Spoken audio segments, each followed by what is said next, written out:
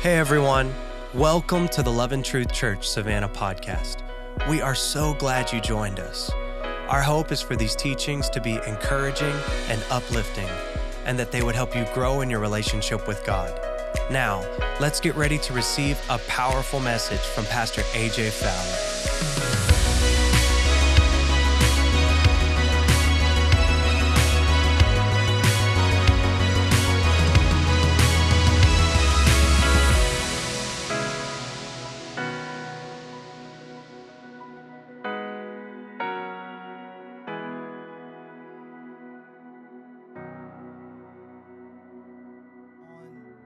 The healing the orphan spirit, and this is actually going to take us. I have three more. I have tonight, which I'm beginning into the fourth part, but it's actually gonna they're leading from one to the next. But this one will actually lead us into a focus of three chairs, not musical chairs, but three chairs. So I want, if it's possible, that you can be here for this Wednesday night. Some of you will probably be traveling next week. We pray for safe travels. I know a lot of people will be traveling. But next Wednesday night, I'll wrap up this specific focus, and then I'll tie every bit of it in with a powerful story from Moses as we deal with the slave mentality, healing the orphan spirit, and people may not fully understand. I want to tell you, I was highly impacted. Probably it was kind of went hand in hand. I think it might have been like early 2015. I was reading in the book of Romans and read in Romans 8, or maybe it was 2014. Doesn't matter. But I was reading it, and the scriptures. I mean, it just like grabbed me. You know how it is when you're reading and God just actually opens your eyes to it. He gives you revelation. It's revelation to you. But then you just can't unsee it. You've seen it, now it's with you. I was reading Romans 8, and it got into the portion of talking about about sonship. And I never heard the phrase sonship, or I guess I have, but I didn't really fully understand it. And so I began to pray into that, and then it was where my prayer life shifted from like it was this having to do all these things. Felt like I had to do a lot of things for God. I was excited to do them. It wasn't that I was just like, oh, I got to do another thing. But it went from like I was constantly just doing something I felt like for God to love me or for God to do this, when really that's a very skewed, mixed up mentality that people get, instead of understanding that I've already been, I'm a son already. I don't have to work for anything. And then I started following the trail of breadcrumbs from Romans 8 when it talks about here. It says, the Apostle Paul was saying in 14, I wasn't going to read it, but this is our foundation verse. He said, for all who are being led by the Spirit of God, that's a continual process. It's a never-ending thing. You're constantly being led by the Spirit of God. These are the sons and daughters of God. And so that grabbed me, and it goes on to say, for you've not received the spirit of slavery, leading to fear again, but you have received a spirit of adoption as sons and daughters, by which we cry out, Abba, or that means Father. And it just really, that's what got me. And then I was taken back to the baptism of Jesus, when before Jesus performed a miracle, before he did anything, that the Father speaks over him and says, this is my son in whom I'm well pleased. There was like, I let him know, he's my son. We know Jesus was perfect, but I'm not. He doesn't have to do anything for me to love him. It's an unconditional love. So that's when it clicked with me, and I understood, like, I'm not having to work for anything. I have to work from the place of love and not for the love of God. I've already got it. A lot of people work for it. They feel like, well, I got to give more. I got to fast more. I got to pray more. All those things are great, but they don't need to be done from a place like I have to. I have to read Scripture. When you understand that this is the word, it's honey. Like it's the Hebrew people to teach, like the little children in their classes, what they'll do is they'll take honey on a parchment paper into like a little kindergarten class, And so that, because the Hebrew people Jewish people are very visual. It's not just sit down in the classroom and learn. It's very visual. That's why Jesus talked and walked and showed and demonstrated. So what they'll do is these rabbis will go into the classroom, they'll pour honey on a parchment paper, and then they'll have the kids taste it. And of course, they're all going, that tastes so good, got honey all over their mouth. And then they'll teach them, his word is like honey to my lips, so they can connect the dots. And so Our God is wanting to teach. He's wanting to walk with us through the process, and it's not just God's way out there and I can't ever connect with him and I'm way down here and I'm little tiny and insignificant.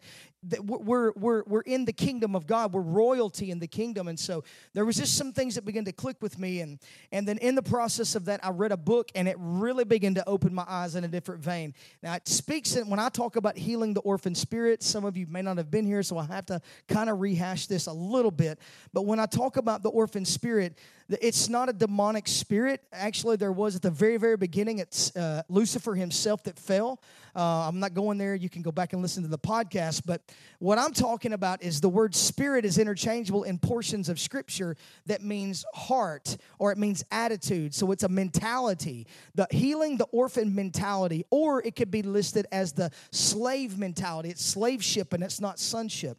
Because you're still bound in some areas of our life, which is why I'll wrap this up in a couple of weeks and talk about Moses, and I'll put a good little bow on it and really give you some more keys to maybe help you to get out of this area. It's a mentality, it's a lifestyle, and it has to change. It has to change. I can't just be a believer in a name only, but there has to be a substance as to why I believe what I believe. Like if I say I'm a believer, but my attitude hasn't changed, and I'm still rebellious, and I still can't, there's a problem, because I doubt that you really had a transformed heart. Maybe you did at one time, but we know we're walking out the process of sanctification. We haven't arrived yet. That's why daily I become more like him. I'm desiring to become more like him. So that's kind of what I'm talking about. So what you see on the stage is you see 3 chairs. But from this, I read a book that really opened my eyes and put a visual understanding to let me know, hey, which chair am I sitting in? So a lot of what I'm going to teach you tonight is not original with me. A lot of it is, some of it's not. But I want to let you know and give you that disclaimer on the front end. So he's like, wow, that was powerful, great. It is, but I credit this to one of the authors that I read. But this really helps. If it helps you, mission accomplished. So tonight I want to talk about, we're going to deal with chair number 1. And this is called the Spirit-Filled Life Chair. I would like to start at the worst part and work backwards, but I can't do that from 3 to 1 because I'm OCD and I got to start at 1. So anyway, so we're going to deal with chair number 1 right here. Chair number 1, this is the Spirit-Filled Life. Chair number 1, the Spirit-Filled Life. Now, many of us may think, I want to sit in that chair, and I hope you are, but let's look at some attributes, because sometimes I bet I get up out of the chair number 1 and sit in chair number 2 quite a bit throughout the day. And then I'll go back to chair number 1. I'm just kind of can't decide where I want to sit from time to time. And it's your mentality. So anyway, so where do I sit? That's what I'm going to ask you right now. Where do I sit? And chair number 1 is the Spirit-Filled Life. And chair number 2, chair number 2 is the soulish life. That is the carnal believer. This is the believer, and that'll be next week. And I promise you won't want to miss it. You might. And just listen to the podcast. Because it gets in our wheelhouse. It definitely gets in mine. But Spirit-Filled Life, where every believer needs to be.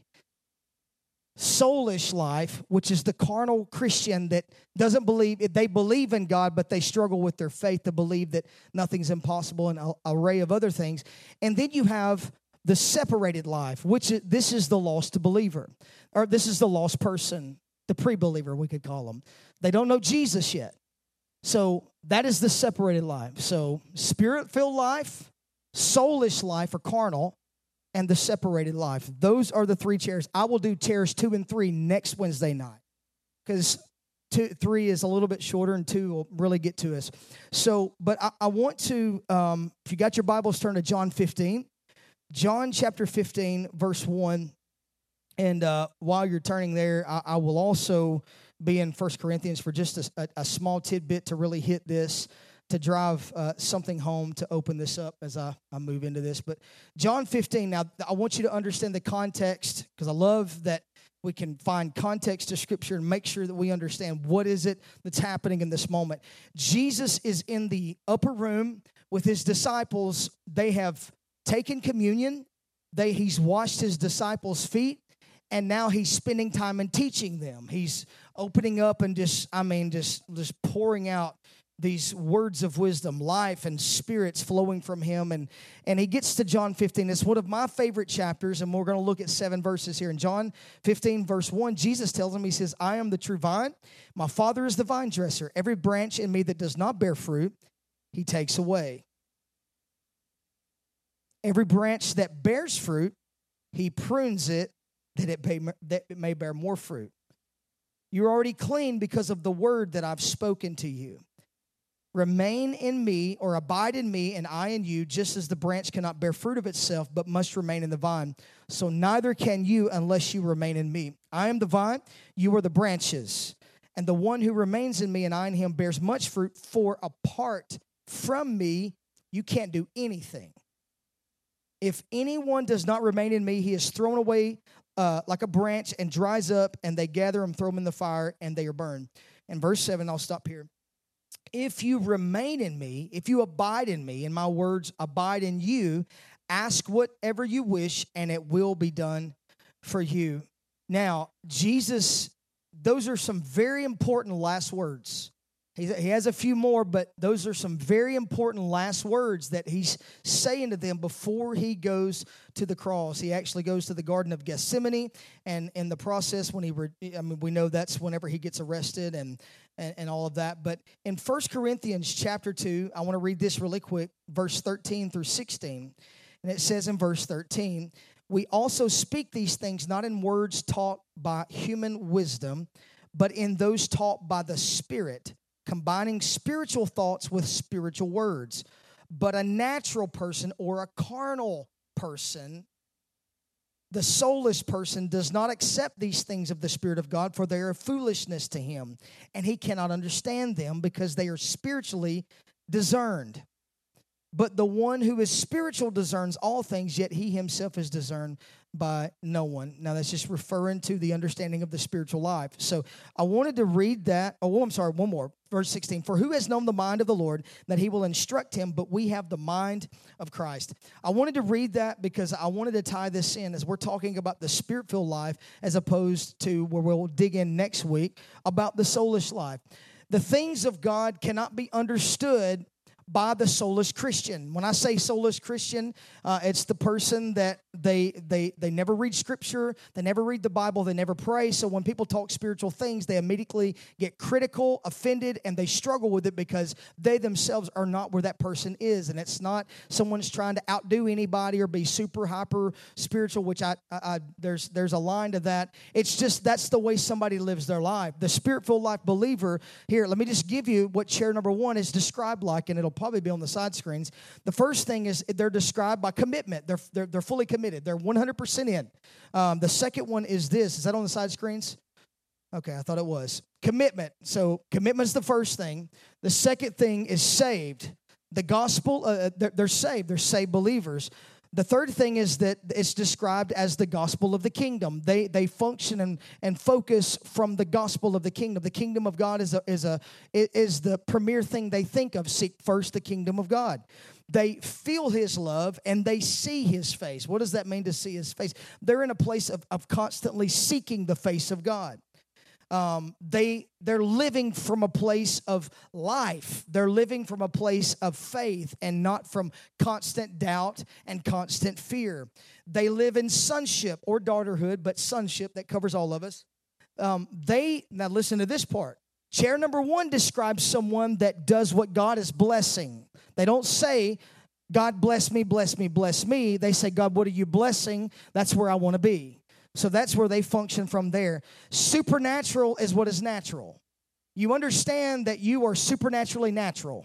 or you are naturally supernatural. You are created as a supernatural being. I don't care what you look at, you're supernatural, because one of these days, if we believe in the sweet by and by, we're going to leave this planet and there's something supernatural going to happen. So I either believe it now or I will believe it later. One of the two, we will believe that. So you're made supernaturally.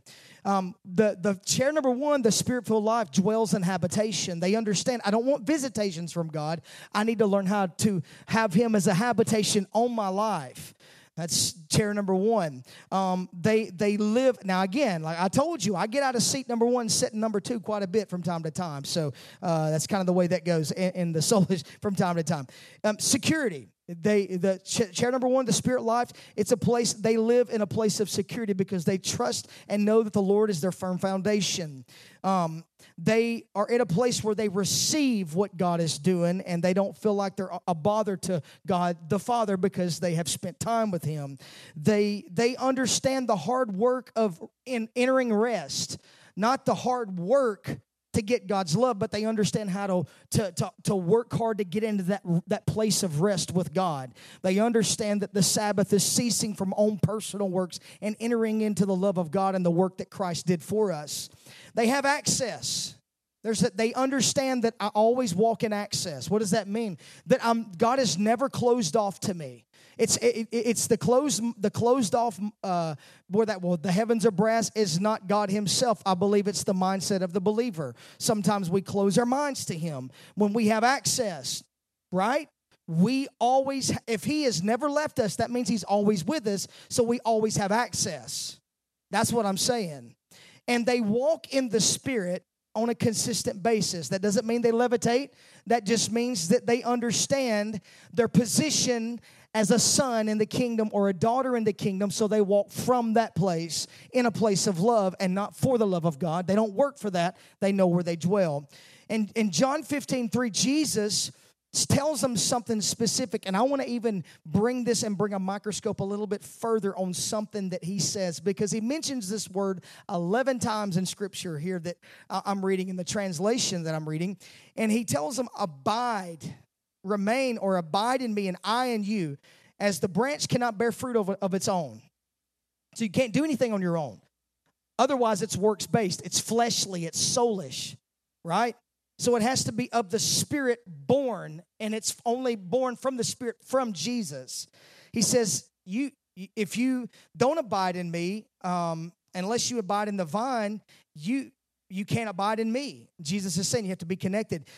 Abide is the word, in my opinion, that sums up the true meaning of walking in the Spirit.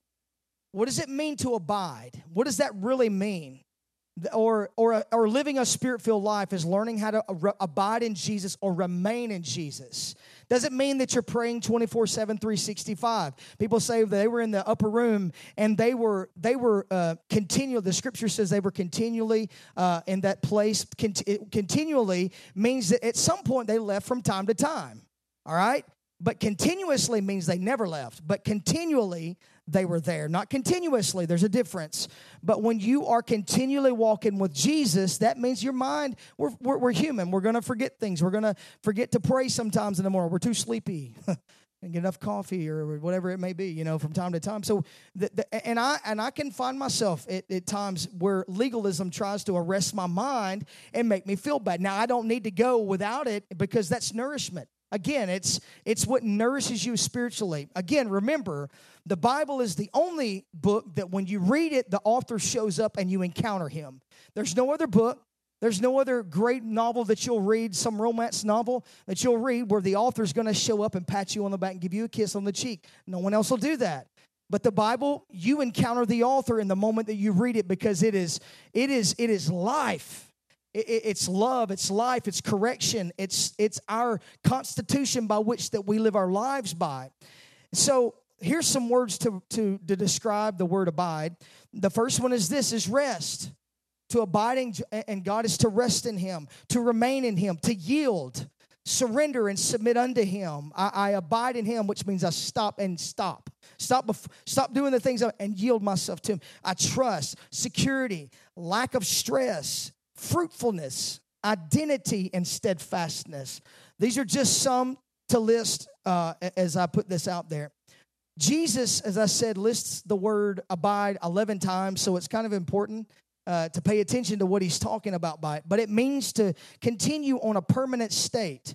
So to abide in Christ means to live continually in Christ. Continually abide in Jesus means committed to God through the faith. And to live a life of faith in Jesus means that every aspect of my life is evidenced by my believing in Him and in His Word. That's what that means. So if we were to take the scripture, and as he talks about, he references the vineyard. There's not vineyards here. I know that when a friend of mine and I, we traveled to California back in 2018, and we took the scenic route out of San Francisco, and it is so funny. I woke up, I fell asleep. I let him drive, which was a bad idea. I fell asleep. We were 3 hours from where we were supposed to go. I woke up, and we were 4 hours from where we needed to be. I'm like, how long have we been? We've been driving an hour. We went completely, I'm taking the scenic route. Well, that's great. Well, in that process of taking the scenic route, we hit this area where it's just like a lot of brown high grass, some rolling hills, but then all of a sudden these beautiful vineyards. I mean, it was just like over these hills, it's like almost as much as you could see, there were these beautiful vineyards, and it wasn't vintage season, but it was getting close. And we got to see all of that and experience that. And I began to think really back then when I was like, it was tying the thoughts of him being, Jesus being the vine, the Father being the vine dresser, and we are the branches, and we have to be connected to that. But when you walk through a vineyard, you'll see fruit, but you don't ever see tension. There is no tension in a vineyard. You will never have to walk up to a branch and hear it complaining or struggle. Oh my gosh, grapes. Come on, grapes. They're not sweating it out. They're not on their smart devices trying to text and figure out how to get some fertilizer. They don't. They trust and know I've just got to remain connected. Now, I know they don't, but really, if I was a grape, I'm going to rest because I know that somebody's going to have to tend to me and take care of me, right? So they understand they have to be connected. So they don't have to struggle to bear or grow or whatever. They trust that there is a vine dresser that will come through and tend to the whole of the vine. The fruit knows itself that the fruit it bears comes from inside the life of the tree and not from working it up on the outside of the branch. The life is on the inside. It's not on the outside. It's on the inside. I'm not saying that you don't have some things that you have to do, okay? I've said this often, that salvation is free. But maturity in the kingdom of God and growing in Jesus it's going to cost you. It's going to cost you time. It's going to cost you money. It's going to cost you this, that, and the other, because that's most of what you need in the kingdom is going to come to you. But the things you want, you're going to have to go get them. All right. I'll just stop there and keep moving. All right. So let me take this a step further and let's talk about 6 evidences of abiding. 6 evidences of abiding. The first one is this. The first one is fruitfulness. So if you're taking notes, make sure that have we got this? Okay. All right. The first thing is fruitfulness. There's a big difference between works and fruit. There's a big difference. Number one is fruitfulness. There's a big difference between works and fruit. Works are a product of the arm of flesh, all right? And while fruit is a product of abiding, remaining in that place of perpetual relationship with Jesus. So fruit is the natural outgrowth of an internal union, all right? Jesus said often, you will know them by their what? By their fruits. You can tell. I'm with Pastor Eddie. Pastor Eddie, we've talked about this. You can tell if someone has a prayer life. And when they begin to pray. Well, how they pray. Is there a personal connection? What's going on? You can tell. Because there's a fruit there. I can tell by the fruit of people. And it's the same with you. You can tell by the fruit of people if what they truly say is who they truly are. Just be around them long enough and you'll figure it out. Our productivity comes out of our our continuity. The productivity in relationship with the Lord is out of our continuity, our building history.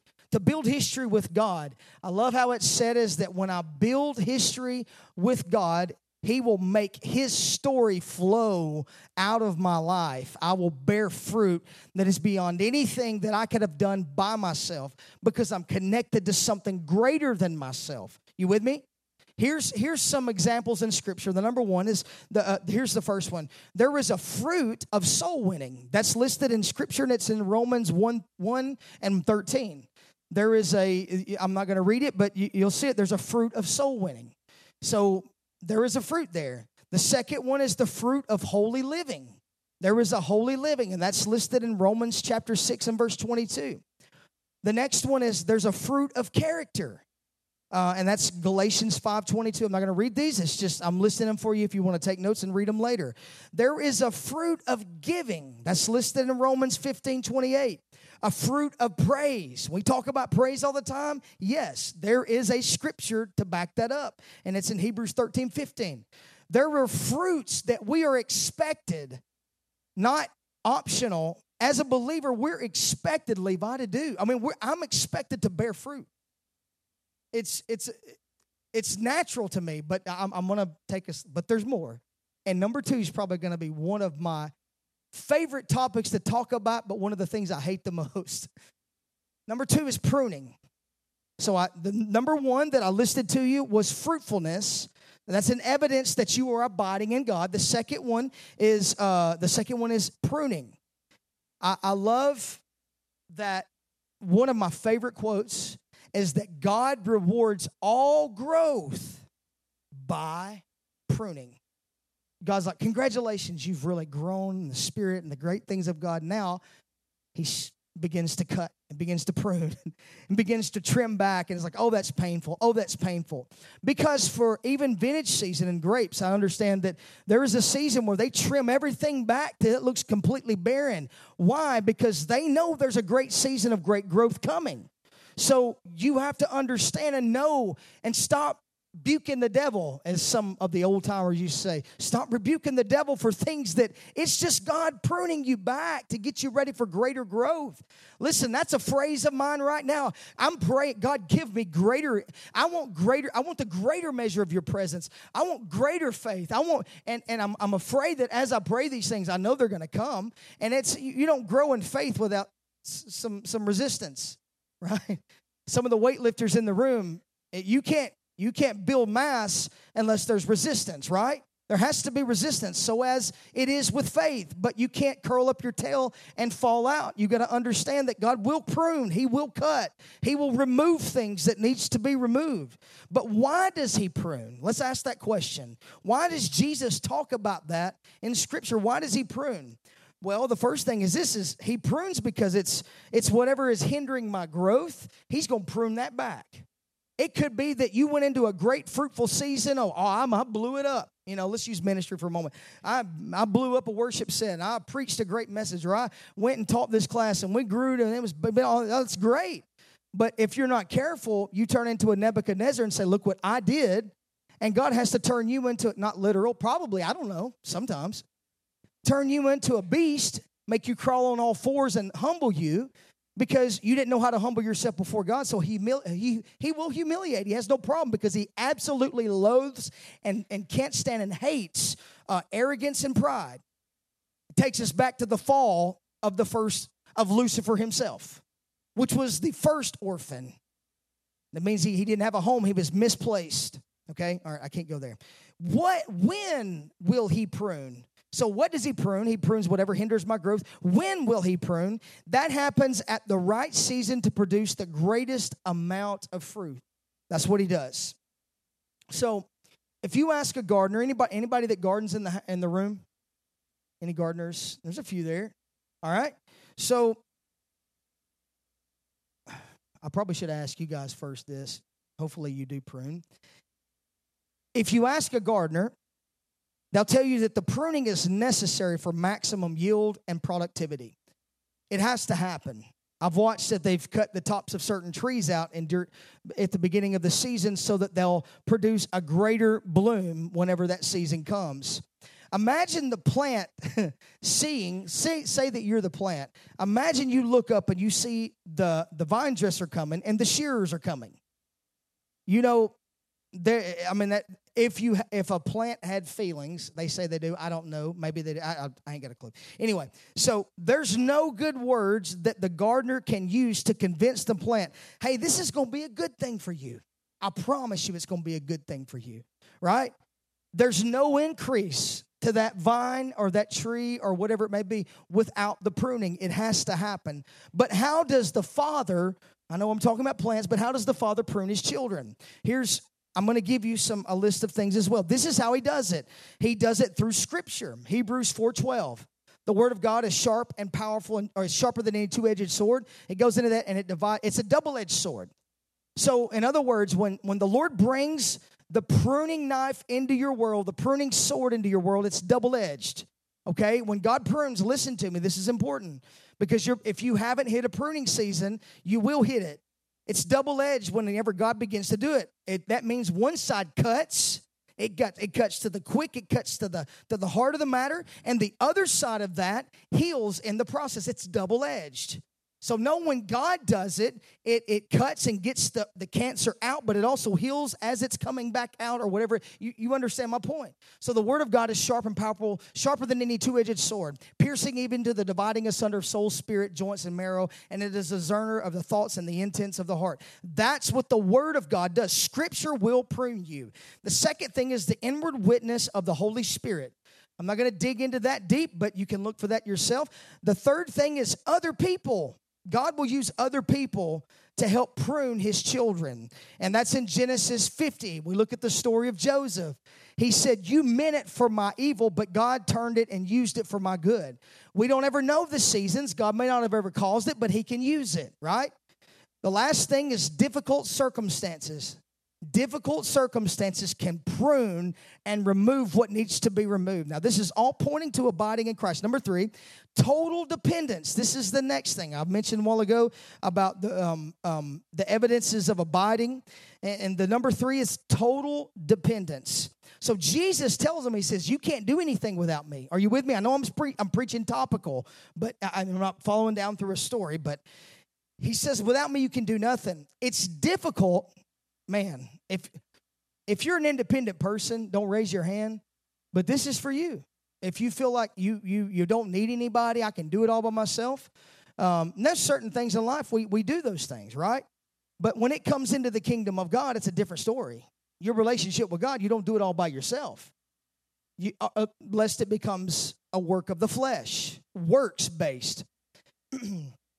It's difficult for the independent to hear those words about being totally dependent. For without me, you can't do nothing, because they're used to working it and doing it themselves, trying to produce a fruit. And maybe you'll never see success that you desire to see because you're disconnected from the life giver. So that's why you're always going through motions, but you never encounter fresh life because you're disconnected. Hopefully you're thinking about it. I'm going to tell you, that's where I've been.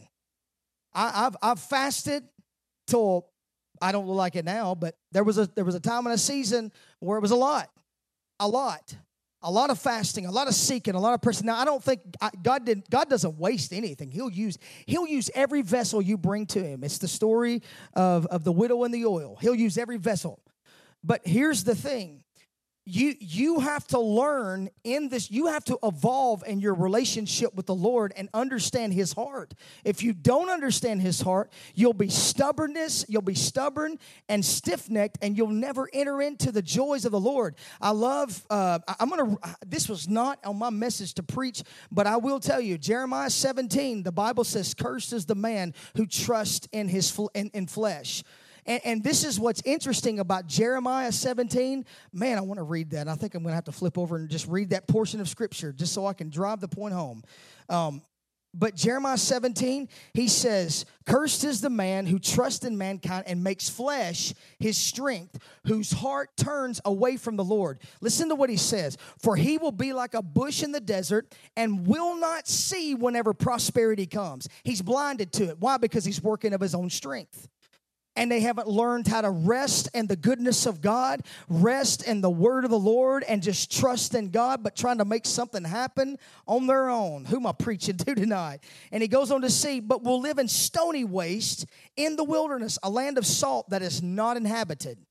That's Jeremiah 17, verse 5 and 6. I have been meditating on this, and I've been really working. God, deliver me from the fear of man. Deliver me from my own works. Help me to develop an eye to see you, an ear to hear, and a heart to rapidly obey and respond quickly. I don't want to delay on what you say. And we've got to get to that place where we're not trusting in my own ability. My own ability is no good. I tell our worship team all the time, I don't care how good you can play, sing. I don't care. The problem is if there's no anointing, God hadn't put his hand on the arrow. For those of you that know the story of Elisha, when God puts his hand, there's supernatural power that comes upon that. So my ability is nothing more than just a gift. But when he puts his hand on it, there's anointing, there's power, there's demonstration. There's something that would take me 10 years to get to, and God does it in 10 minutes. So there is a resting and a ceasing from my own abilities and a trusting in him. So when he prunes, and he will, when he cuts, you better learn how to live like this and not live like this, because when he does take it, he will rip it from your hands and leave your hands bleeding because it didn't belong to you. Maybe it did for the season, but not for the lifetime. All right, I'm moving. I'm about to move, AJ, move. God tested Abraham's faith. We're talking about total dependence. You talk about depending upon the word of the Lord. I can't even go there to think about. When I read Abraham's story, I think to myself, put yourself in that story, AJ, with Abraham, and he asks you, give me your son. I want you to sacrifice him on the mountain. Taking Elijah up to the mountain, my own son. He was required to carry, he was the sacrifice, so he carried the brush. The father that prunes and cuts was carrying the knife and the fire, because that's what fathers carry. That's another teaching. Man, I've got so much laced in this, I'll move on. But Abraham had to depend upon the word that was coming. The proceeding word, not the preceding word said sacrifice your son. But the proceeding word that meant he was connected to the vine. When he raised the knife, if he would have been stubborn-headed and rebellious, he would have killed his own son. Now, God could have raised him, but he would have not done it accordingly. And then God says, stop, Abraham, for there's an answer in the thicket. Because there was a proceeding word. Connected to the vine means that you're living and continually being led by the Spirit of God. You may have heard, I heard the Lord speak 20 years ago. Have you not heard him since? There's a problem. You're disconnected. So total dependence. Peter's courage, stepping out of the boat. Moses' ability as a statesman. I can't speak. I don't know what am I going to do. It doesn't matter, Moses. Who created your mouth? I created your mouth. Go and tell. Paul's pride. I want to go there, and we go there. Number 4, this is evidence that you're connected, is that there's answers to prayer. John 14, and I will read these. John 14, 12 through 14 says this. Truly I say to you, the one that believes in me, the works that I do, he will do also, and greater than these will he do. There's our word greater again. It just keeps popping up.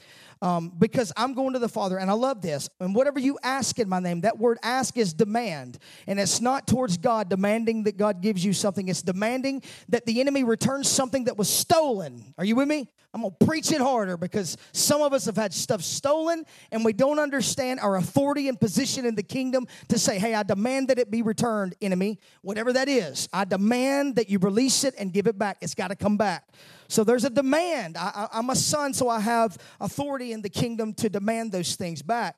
And whatever you ask in my name, that will do, that the Father be glorified in the Son. If you ask anything in my name, I will do it. So there in that, we see that there's answers to prayer, and it's connected to my abiding in him. Number 5 is love. Number 5 is love. Jesus commands us to love one another. The principle here is that the closer that I get to him, the more that I can love you. That's supernatural love. The closer I get to God, the more that I can love you. Problem is some of us don't love anybody. We can't, we struggle. I'm not talking about those that they constantly sticking the knife in your back. You're called to walk away from those relationships. I'll just tell you. I'm just telling you, not your spouse. You got to work that out with a counselor or whatever. But there's those that it's okay. You can forgive them. You can love them from a distance, but you draw a boundary line. All right, keep moving. When we're seated in chair number 1, we don't see Saul the terrorist, but we see Apostle Paul because we're living a spirit-filled life. It's a life of the Spirit. You ever heard the phrase, I need to fine-tune something? We need to fine-tune this. As the orchestra prepares for the concert, it sounds like disorder, disarray, and chaos because they're all doing all kinds of stuff. And it used to be that if back in the day there was a leader that would step up and the orchestra leader, and he would take an instrument called a tuning fork, and they were originally used to tune musical instruments because they emanate a perfect sound, a perfect pitch, to find that was able to have these sound waves that was able to find the patterns to fine tune the instruments to the proper pitch. As each is tuned to one pitch, they were all ready to play their notes, producing a beautiful piece of music. So it is with us. As we fine-tune our spirits to what the Holy Spirit is saying, we learn how to abide in Him. We get closer to Him, which enables us to get closer to each other. And Jesus said, you will know them. By this you will know that all people are my disciples if they have love one for another. The closer you get to Him, the more that you love others. The last thing is this, and AJ, come, I'm going to wrap it up. The last thing is this, inner joy. Inner joy. This is another key component to knowing that you're abiding. Anybody have joy? Sometimes. Understand that joy is an inside job. There's a difference between joy and there's a difference between happiness. Joy is internal. Happiness is external. Joy is a choice, just like love is a choice. Just like people say, well, I just quit loving my spouse. You made a choice. You made a choice that when I get up every morning, I'm choosing to love my beautiful wife. I'm not choosing to love another woman. I'm choosing her today. Not 15 years ago I chose her. I did on that day, but I still choose her every day. Joy is a choice. You choose it. Joy is a relationship with Jesus Christ. That is joy.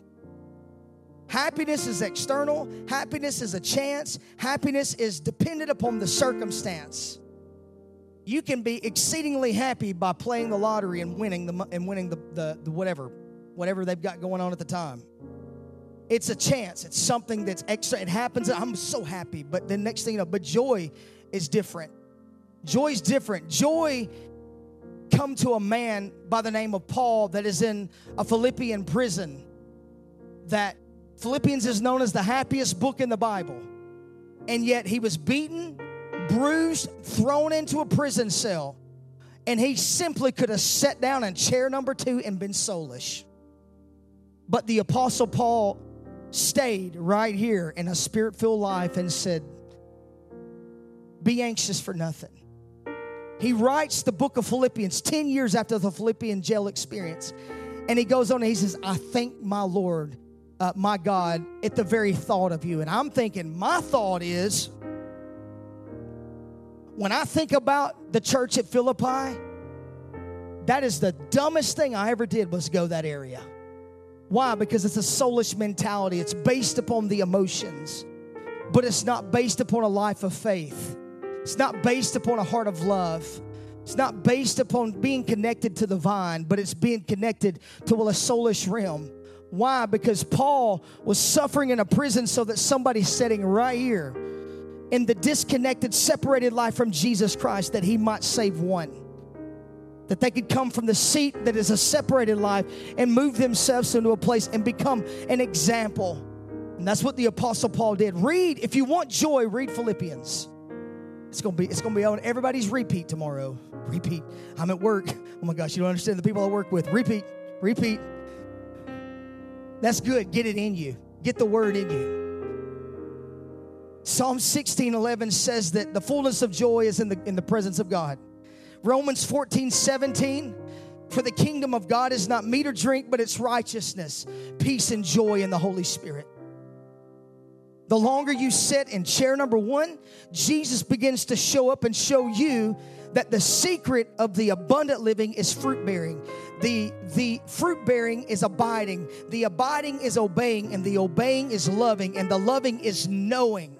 So competition, comparison, jealousy, rebellion is not here in seat number 1, but it's right here in seat number 2 in the carnal lifestyle.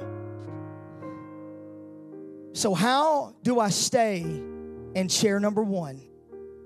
You're going to have to come back next week for that. No, I'm going to give you a little.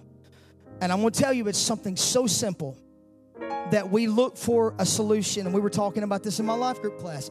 A lot of times in our journey with God, we're creatures of habit. Are we not, Kenny? We like the same. I want to sit at the same place. I want to get the same meal when I go to La Potacina. Every time.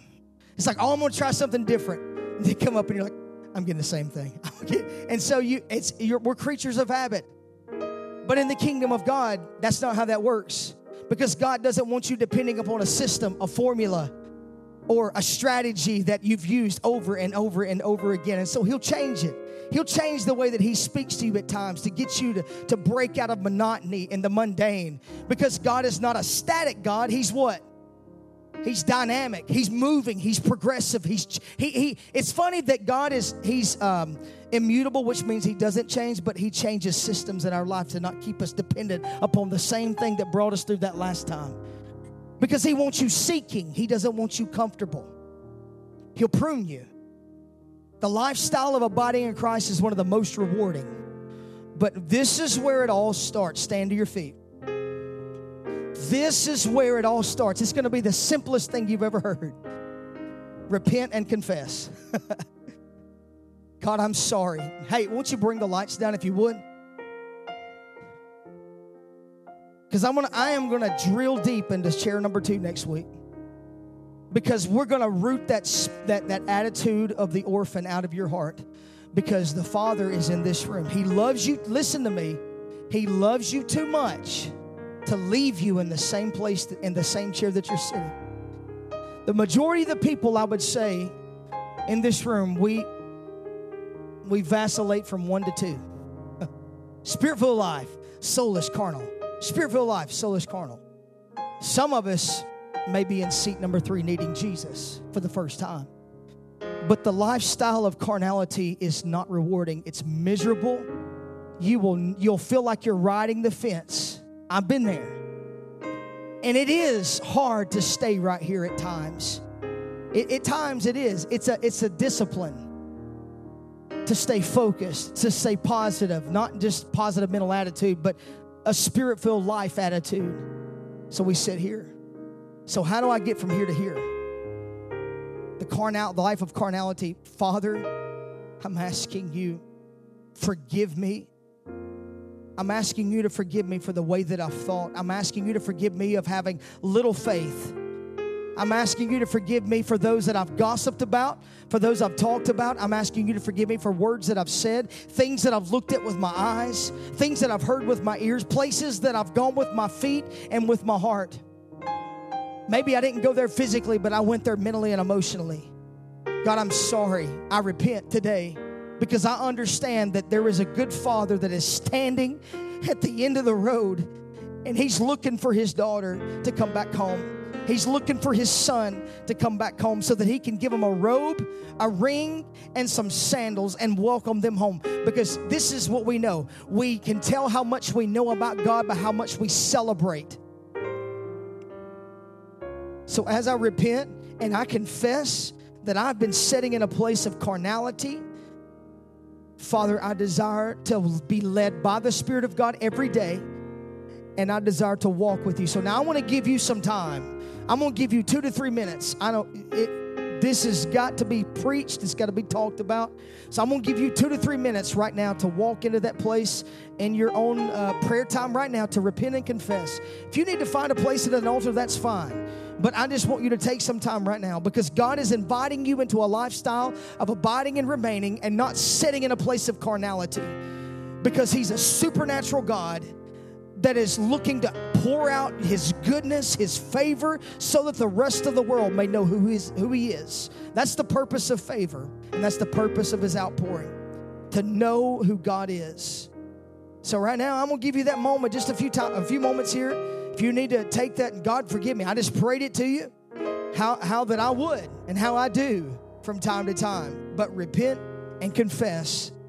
God, I can't find healing out. I can't find it any other way. I want to deal with the pride. I want to deal with the independence, thinking I can do it on my own. I want to deal with the emotional stuff that comes up from time. Whatever it is that the Holy Spirit highlights in you, because you have an inner witness in you. Let Him deal with those things inside of you tonight. Bring wholeness, life, health.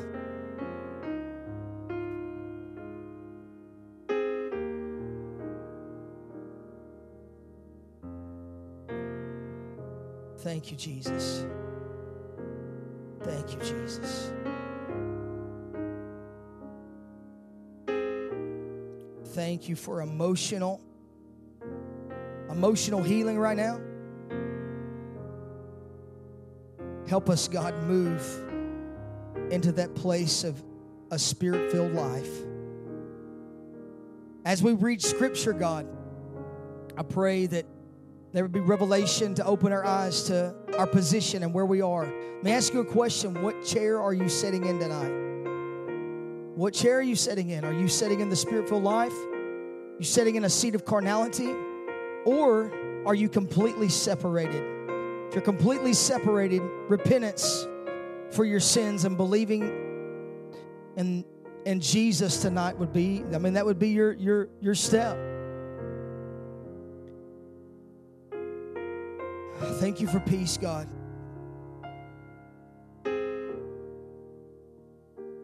Empower us to follow. I thank you. I thank you. I thank you. Amen. Amen. Hey, prayer team, if you guys would, for those of you, come to the front. We're going to be dismissed, but we're going to give opportunity to pray. I want to tell you about some things that happened Sunday morning. I did a word of knowledge at the end of the second service Sunday about something, and we had quite a few people that came up and received prayer, and we know of one. I had no idea what this one. It's really connected with Crystal and I. Had no idea about the one, but there was a young lady that some blood work came back, and it was there was something that they were seeing, and they were thinking that it wasn't good. And they had actually were going to Vanderbilt the next day. So I had no idea about this. It was a word. My word of knowledge was that there may be some tests that came back and was something, or maybe there's some tests that came back, they didn't look good. You haven't told a lot of people, or you've been experiencing things in your body and you haven't gone to the doctor yet and you're really concerned. So we had a lot of responses. But this one specific, there were some tests that came back abnormal, did not look good. So they were going to Vanderbilt. And literally, I think it was Tuesday, Crystal shot me the text and came back and said that she was that was negative for all of these things. And it was just a really amazing, really awesome. I really celebrate that. Had another lady that has previously had cancer, and we prayed over her a couple of weeks ago. She went back for another PET scan, and she's still clear. We prayed over her. So there's just been some things that's happened, and so we celebrate those, the healing power of Jesus. And there's some other things that's happening as well, and so hopefully in the next couple of months we'll be able to release some of that. Some huge mounds of financial debt, like thousands of dollars of financial debt that has been completely done away with and forgiven in some people's lives. So there's some of those things that's brewing as well. I'm telling you. This is a season of signs, wonders. It's always a season of signs, wonders, and miracles, but just to see what God's doing is so amazing, and He's just looking for partnership. He's looking to partner with us so that He can do some extravagant things and keep them going. Thanks so much for joining us today. We pray you are able to take something from this sermon and apply it to your life. Also, feel free to share this with your friends and family. And if you'd like to contact us, you can email us at loveandtruthchurchsavannah@gmail.com. We hope you have a great week.